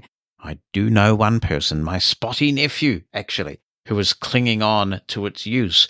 Matthew Whitaker is talking about his favorite podcast app, and he says, I'm currently using Overcast. The layout is really good, and I like the features. I do wonder, though, when the developer will come out with versions of it for multiple platforms, unless that has been done already. To the best of my knowledge, Marco has no plans to develop for other platforms, but he is completely rewriting Overcast at the moment.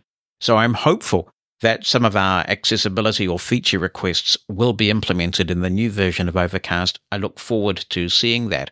If you want multiple platform support, Pocket Cast is your best bet. It is a very good app, but as I've said in the past, the reason why I can't use it daily is you don't get the show notes, the little preview of the episodes when you're scrolling through, as you do in most other podcast apps. And because I consume a lot of news content, it really would slow me down to have to investigate the show notes or play a bit of each episode. If they'd resolve that, I think that Pocket Casts would be a serious contender. Matthew also wants to know, are there any good podcast apps for Android? I'm not a regular Android user, but I have heard people praising Podcast Addict, which is a very feature-rich podcast app, and I believe it's quite accessible. If anybody else wants to comment on podcast apps for Android, do feel free. opinion@livingblindfully.com or 864-60-MOSEN is Podcast Addict the rockin' one, or are there other ones that are also worth considering on the Android platform? Let's talk one of my favorite subjects, and this is Sonos. John Dowling's writing in. He says, Hi, Jonathan. I recently became a Living Blindfully Plus subscriber. It's so cool to get those episodes way ahead of time. Thank you very much, John. I really appreciate the support. It means a great deal. He says, I've thought about getting some Sonos speakers for a while now. I've heard really good things about the ERA300s, and I'm wondering if I should get those or the 5s. I mostly play classic country from the 50s to about the 80s, and I've got a Sirius XM subscription and love playing Willie's Roadhouse and the Outlaw country stations. I also have Apple Music and have a lot of different playlists. Price is a key role in this, and it looks like a pair of ERA300s are about $900, which is not as bad as the almost $1,000 price tag for the 5s. What are your experiences with the ERAs? P.S. I'll have to check out Mushroom FM's country selections and see what y'all got. Hank Williams is my favorite. We've got a lot of Hank Williams there, John, and you can hear Guitars and Cadillacs, which is our all-country show, on a Sunday evening at 6 o'clock Eastern Time, and it also replays at 7 a.m. Eastern Time on a Thursday morning. And we do specialize in music from the 50s to the 80s, but occasionally you will find the country branches out a little bit. But back to your primary question about Sonos, I have heard reviewers say that in their view, the 5s sound a bit better with good old-fashioned stereo content. And if you were to get a pair of 5s and you listen to a lot of stereo material, then I'm sure you won't be disappointed. The ERA300s are no slouch. They sound really good as well, with the added benefit that they're slightly more futuristic in that they will play Dolby Atmos content. And although the music that you are listening to was recorded originally in stereo or even mono, quite a bit of that music is now being remixed for Dolby Atmos, and you'll be able to play that through Sonos on Apple Music in Atmos, or spatial audio as it's sometimes called. Some people think this is a bit of a gimmick. I personally found it really immersive.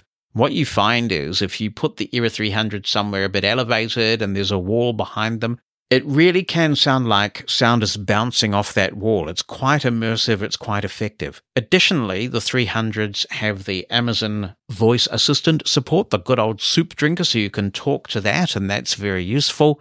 And it's newer technology, so you may find that the ERA300s just last a little bit longer. If you can, go in and have a listen. See if you can get a good AV store that sells Sonos products, where some of them have listening rooms, to take you in and have a pair of 300s set up and a pair of 5 set up. Listen to some of the music that you like on both pairs and see what grabs you. I think on balance, though, if it were me, I would go for the 300s, just because there's going to be a lot more music coming out in spatial audio, and I think that sounds pretty cool. If you really wanted to get a good experience, whether you buy the ERA300s or the 5s, pair it with a sub.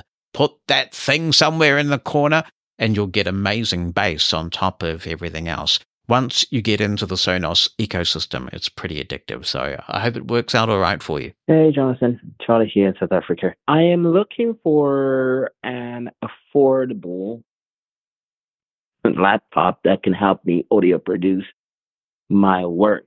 I do mostly audio, and I use Audacity and Reaper, sometimes concurrently, or sometimes one after the other. Well, for basic audio recording, Charlie, you shouldn't need anything too fancy. Where things will start to get bogged down is if you're doing a lot of work with plugins, where you might be using things like deep breath plugins or audio processing plugins. Most compressors are pretty gentle on the CPU these days. But there's no doubt there will be certain high-end plugins that drag things down. If you're just doing basic recording and normalizing and maybe adding a touch of compression, you should be okay with pretty much anything. I can produce this podcast on my ThinkPad, or at least edit it. So quite often, I will record in the studio, and if I want to do a bit of editing, I'll take my ThinkPad somewhere with me, and I have the files, and I can edit just fine with my ThinkPad, which is not a cheap laptop, I readily concede. But I think the key thing will be RAM. The more RAM you're able to get into the laptop, the more smooth the experience is likely to be. If you can get solid-state storage, that will help you as well, but that will add some cost to it. A fast CPU is always nice, but if we're on a budget here, I would put that down the chain a little bit in terms of your priorities. One thing that could make a really big difference is if you get some sort of external audio device as well. Because let's face it, the quality of built-in Windows audio in many devices is rubbish. And you could get something like the Audient Evo 4 or the Focusrite Scarlett or something like that, and that will really help a lot in terms of quality audio editing, to just stop using the built-in sound, or maybe use that for your screen reader, and have a little external audio device that you can connect to your laptop. And if you ever go to a desktop PC or someone else's computer, you can take that with you and plug it in there as well. Hey, Jonathan. It's Dennis Wong. I just got an iPhone 15 Pro Max.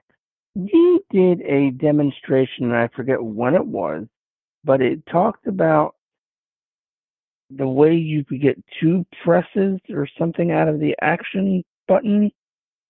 I really wish Apple would make it multi-press. But can you tell me that information again? What is it?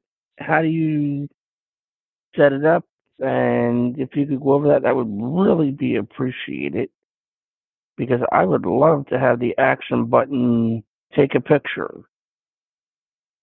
Because this way here you don't have to try to find the camera button on screen. And I'd also love to know what other uses people have found for the action button. Well, I create a bit of content on the iPhone, but I consume an enormous amount of content on my iPhone. I don't own any of the specialist players or anything like that, because I like having the one device. All my stuff is there. It works super well. And what I've done with the action button is I have it playing Overcast from anywhere, because I listen to so many podcasts. So I can press and hold the action button and my last podcast will resume, or my next podcast will start playing. But wait! as the infomercials say, there's more. Because I've got my back double tap and back triple tap set up to also engage with Overcast. So when I'm listening to a podcast, even if I'm not in Overcast, I can do a back double tap and it will skip me forward 30 seconds. And if I want to hear something again, I do a back triple tap and it skips me back 30 seconds. And all of this is universal. So I've got this kind of global podcast setup on my iPhone 15 Pro Max. In terms of programming the action button, the sky is the limit because there are some built-in functions to which you can assign the action button, but you can also execute a shortcut.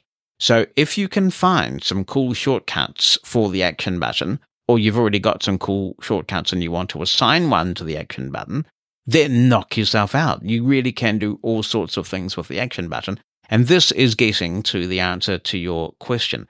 There have been some people who have put a variety of shortcuts together pertaining to the action button. I have seen several that will bring up a menu of choices when you press and hold the action button. I think what you might be referring to is an article that I shared on the Living Blindfully Mastodon account, where I think somebody's got a double tap and triple tap of the action button working, but I'm not sure if that's actually working that well. What I would recommend if you want to research this is just do a search in your search engine of choice for iOS action button shortcuts, and you should be able to get quite a few that you can download and try and see which one meets your needs. But it's a really good question that Dennis has asked here. If you've got one of these fancy new iPhones with an action button, to what use have you put it? Have you found that it's really handy to have? Get in touch and share your experiences. We'd be delighted. 86460-MOSEN or opinion@livingblindfully.com.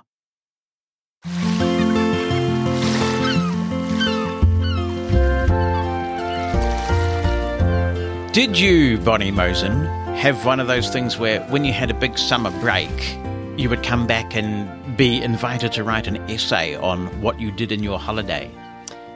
I don't remember ever doing that. See, we did this every year in New I've heard Zealand. People that did. What did you do? I mean, we may have, but I have no memory of it. What I did on my holiday. And maybe we'd read them, or people would compare them. The teacher would highlight the highlights and things like that. It was sort of an obligatory thing that you do. What did I do on my summer vacation? Yes. I don't remember doing it. I mean, maybe I did, but... This is your audio equivalent anyway, and it's never too late to pick up a new habit. So we have all sorts of things, and I know people will be interested in the technology, so we should jump to Christmas and talk about some new technology. Mm-hmm. Shall we talk about Florence's Yoto player first of all? Yeah. There's a whole category of these devices out there for kids. I think there's a little bit of awareness emerging that it's not necessarily a good thing to have young children with devices that are connected to the internet and can spy on them and have microphones and all those sorts of things. And there are a few of these music players out there now, or media players really, because they can play stories and music. And I chose the Yoto player, that's spelled Y-O-T-O, after a bit of research. And the reason why I chose this one was that it allows you to upload your own content very easily, including MP3s. So all of them allow you to read into the device, basically through an app on your phone. But I wanted to be able to upload content that I'd recorded here in my studio for Florence, and I've recorded quite a few stories, plus old stories that I have from various things and songs and that kind of thing. So the way the Yoto player works is that you get these little cards, and actually under the hood, as they say in America, they are NFC tags. So not only can you just slot the cards into the Yoto player any way, they go in any direction, which is great for youngsters, but you can also wave the NFC tag at the phone when the Yoto app is running, and it will play the content as well. It downloads the content the first time you put the card in the slot, so it needs to be connected to the internet for that to happen. But once it's downloaded onto the built-in memory of the Yoto player, then it's there. And when kids take it on road trips, they don't need to be connected to the internet. You can also have streams set up with it. It has some content that does stream over the internet, but it's a very specific device that does specific things. Florence can pull the cards out. She's only just turned 1. She had her first birthday on the 8th. She can pull the cards out, and then she gets upset that the music stopped. But she hasn't quite made the distinction to put them back in. That's and right. It's very durable. Yeah. Because, kids throw things and have tantrums and that sort of thing. So it's a very durable thing. So it can stand drops and spills and, all the things that happen when you're little. So, which is good. It's not like a $20,000 or $2,000 iPad or something. No. So. Her parents use it for bath time a lot, apparently, where Florence can't keep pulling out the Yoto cards. And I'm sure she'll get better at it as she gets a bit older. Yeah. And I've uploaded quite a bit of content. We bought some content. There's a bit of Beatles stuff in the Yoto categories as well. Setup was pretty easy, but one area where I did need sighted assistance is you had to enter some sort of, I think, serial number or code displayed on the device when you first connect it to a Yoto account. You might be able to do that with, I don't know, Be My AI or something, Seeing AI, I'm not sure. But I had a pair of working eyeballs available, so we did it that way. But apart from that, setup is pretty straightforward. The app's okay, and we're up and running. And it has a screen on it that shows some illustrations of the stories and stuff. Yeah, it's a cool player. It seems to be quite popular too. When I mentioned this on Mastodon, several people said, oh yeah, we've got Yoto players for our kids as well. It's good people are looking at that because I am completely against iPad things for small children. I just don't think they're necessary. And they're dangerous. I mean, there can be some danger with it. I mean, I have a slightly different view on this. I think that there are a lot of very good learning tools on tablets these days that help young kids with reading comprehension and numeracy.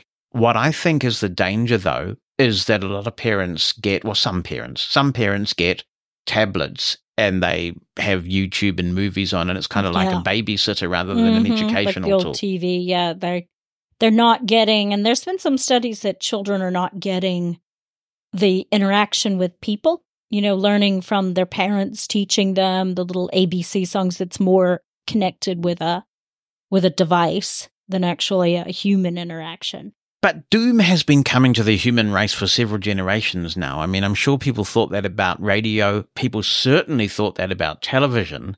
And now they're thinking about this in the context of tablets and things. Yeah. So, I don't know. I think we have to find a balance between reality and curmudgeonness. Yeah, and I was very fortunate that my parents interacted with me. They played with me. I had interactive toys. I did watch TV. But, there was a lot of interaction with other children and going to kindy and play school and that sort of thing. And some of that you're not seeing as much now, and they have the play groups and stuff like that. But I see a lot of parents that just don't interact with their kids. Like, okay, here's the tablet, shut up. Yeah, I agree. That is a concern. Yeah. If it's done right, if you as a parent or a grandparent supervise the child with an app that offers specific numeracy or literacy or some sort of just a game or something that's controlled, I think that's quite different from basically sitting there and stupefying the child with entertainment all the time. Yeah, YouTube and TikTok and yeah.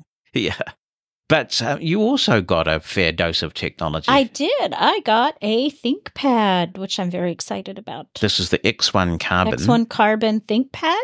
Yep. So super excited about that. It's very light and thin, and I keep mistaking it for things because it has a different lid than yours does. Yes. So it lays on my desk, and it kind of feels like the desk. And I'm like, where's my ThinkPad? Oh, there it is. Yeah, the texture's different. Texture's very different. Yeah. So, but it's great. So I've had it about almost not quite a month yet. Yes, I told you on Christmas Day that it was coming through a Sonos AI tune. It arrived a bit late because we had it custom built at the Lenovo factory to our specs, and I'm really pleased with it. Setting it up was pretty straightforward, and we've come a long way in that regard, actually, in terms of being able to use Narrator to set something up from scratch. One thing I really do like about ThinkPads, and this will appeal to the geeks, is that there is an accessible BIOS tool, which is almost unheard of. So you can run this Think BIOS tool, which you can download from the Lenovo website and get right deep into the BIOS. And the reason why I wanted to do that was to swap the control and function key positions. In the very latest ThinkPad, which This one is not. There's a new generation just available in the US at the moment. Hasn't made it to the New Zealand store yet. They have actually repositioned the function and control key themselves now, finally, to be more consistent with other laptops. But going into the BIOS and being able to do those things is really sweet. So that's a big plus for Lenovo. We did our New Year's radio show again, and that was a lot of fun. And it was a special one this time because it was actually my 25th anniversary of live internet radio broadcasting. And we got some lovely emails and audio messages. It was kind of like attending one's funeral without actually having to go to the bother of dying.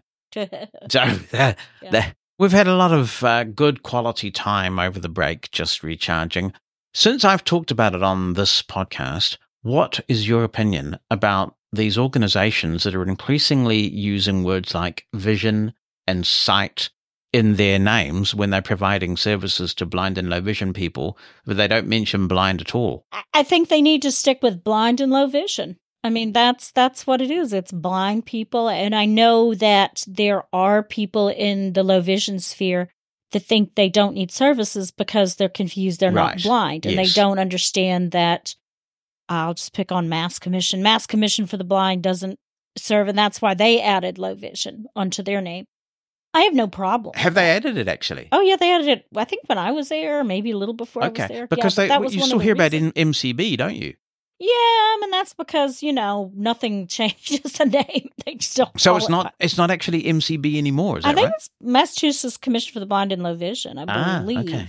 So maybe if anyone listening out there can correct me on that. But I understand that because, as I said in the intro on this podcast, you do have to meet people where they are. Yeah. And if people really do feel alienated because of where they are in their, and usually it is a vision loss journey in this case. Vision loss is another, or sight loss is another popular term because people seem so afraid to use the blind word. Yeah, I don't like sight loss because a lot of fundraising things I've seen, it completely talks about some people never had sight to lose. That's right. So that's alienating them. I think you need to stick with blind and low vision. You know, that's fine. That includes everybody. But sight loss, sight saving classes, sight whatever, I don't think you need to. No, it's blind and low vision. Oh, well, we're not going to have a robust discussion on this one then because we're in agreement. Yeah, it's ridiculous. And I think people need to use, there's nothing wrong with saying blind. No.